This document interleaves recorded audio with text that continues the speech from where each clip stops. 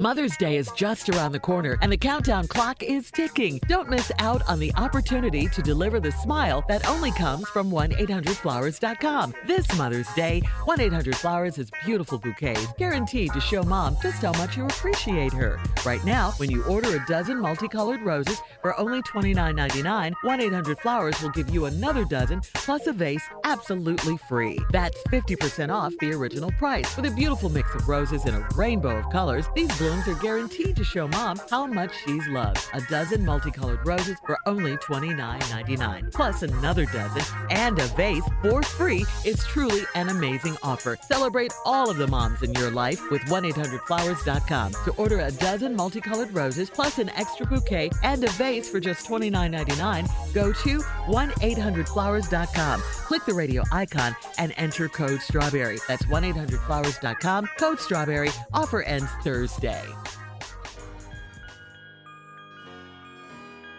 It's that time. Buckle up and hold on tight. Strawberry Letter 23. All right, subject in too deep. Hello, Stephen Shirley. I have a situation. In December of 2007, I decided to write an ex that had been sent to prison. About a week later, I received a response, but only it wasn't from the intended recipient, although they share the same first and last name. I had sent the letter to the wrong man, in parentheses. This man informed me that I had the wrong guy. I decided to respond, thanking him for letting me know of my error, but the thing is, we're still communicating, and I now have strong feelings for him. Our relationship has grown to where he has asked me to marry him once he is released. This is a very intelligent man who is incarcerated due mostly to self-inflictions, but who has also realized the mistakes he has made and the time he has and is currently wasting of his life. To sum it all up, I think I've gotten myself in too deep. Tell me, what should I do? Okay. Wow. I know. I mean... What did he write to her? Yeah. First of all, what is it with you in prison, guys? That's number one. And then, yeah, you're right. You are in too deep. Way too deep. This is a man you have never seen. You don't even know this man. This man writes nice letters. You know, we can all agree on that, I think.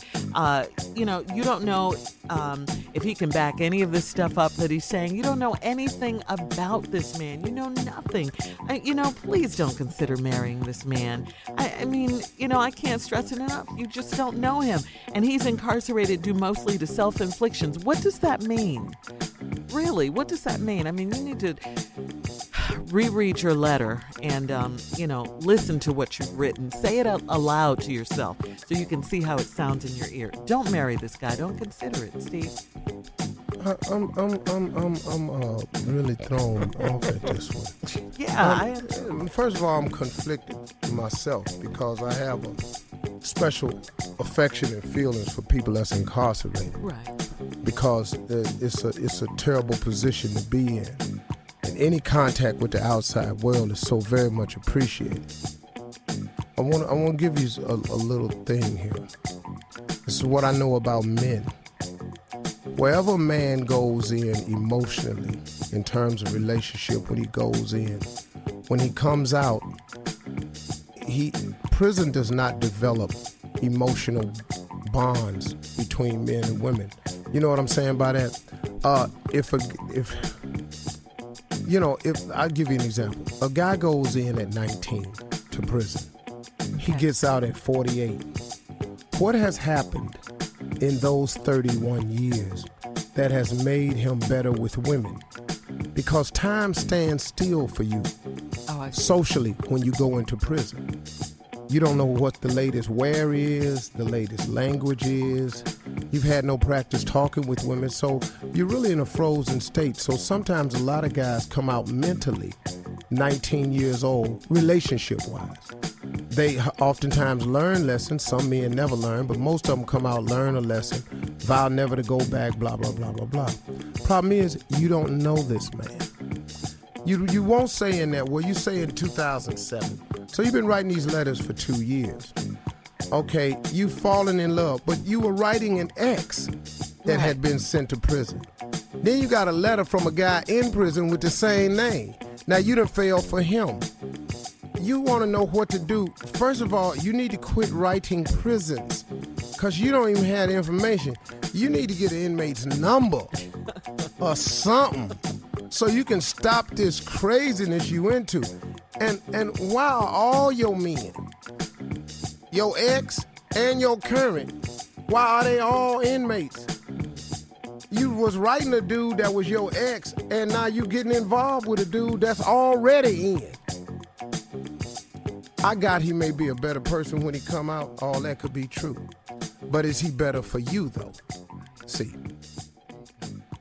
He's admitted that he realized the mistakes he's made and the time he has and is currently wasting his life. Man can come to that in lockup, and I got that. But is he better for you? What you need to be asking yourself is, since he realized that he's wasting his life, you need to ask yourself that same question. Are you wasting your life? Now, I ain't knocking a woman that stand by their man when they get locked up. Right on. That's a good thing. This ain't your man, though. You gonna make him your man when he get out. He want to marry you already. Hell, I don't know a dude that's locked up that don't want to get married to somebody instead of sitting in that damn cell. Hell, if they stay in there long enough, they'll marry each other. Whoa. Okay, I'm just telling you. Okay, hold on. Have I said something that's ridiculous? No. Excuse me? You know. Okay. So, lady, you got to ask yourself, what do you really have? Mm-hmm. Now, you think you've gotten yourself in too deep. Tell me, what should I do? Okay, when we come back, I'll do that. But as if you don't already know. Yeah. And so does the 7 million people that's listening. Okay? All right, we'll we'll come back and go over the obvious. 12 after. You know, here's a line that threw me in this letter. We'll refresh she says, a little bit, Steve. Okay, this is a letter about a lady that in 2007 wrote an ex that had been sent to prison. Then a week later, she got a letter, but it wasn't from the intended inmate. It was from another inmate with the same first and last name. She sent a letter to the wrong man. The guy informed me that I had the wrong guy. But then she thanked him for letting me know that and everything. But then they kept communicating. And now she got strong feelings for him. You know, ladies, I keep telling you, he done proposed to her. He want to marry her when he get out. I mean, look, it's good to hang on to hope. Like I said, I got a special affection for guys that's locked up. So I ain't dogging nobody. But, lady, come on, though. Yeah. You was writing to your ex who was in prison. You met a guy that's in prison. Nah, that's your man. Through letter. Through a letter. A person can write anything they think you want to hear. You need action in your life. You need a person in your life that's going to do something. Let me just make you walk back towards the light for a minute. One of the things that I talk about that a man has to do is profess, provide, and protect. From where he sits, he can only profess his love. He can't provide you nothing, and he definitely can't protect you. So now, you are dating a man who can't even demonstrate his love for you in the 3 ways that we only know how to demonstrate love. Profess, protect, and provide. He can only do one of them. And then when he gets out, can I tell you something else? Your man ain't working. Now, most women who are free and have good sense don't really like to pick men that ain't working. After you 35, that's not a good... Now, if you meet a guy 20 that ain't working, he's in college. Okay, got it. But after that, the man needs to have a job. Now, whatever the reason why he don't have one, please don't make that your problem. Right. Your man has to have a job or source of income. Or guess what, ladies? You're going to be taking care of him. And that's only going to work for you for about 3 weeks. True. Then you're going to be looking up his side. You're going to be looking upside his head like he's straight crazy. You're listening to the Steve Harvey Morning Show.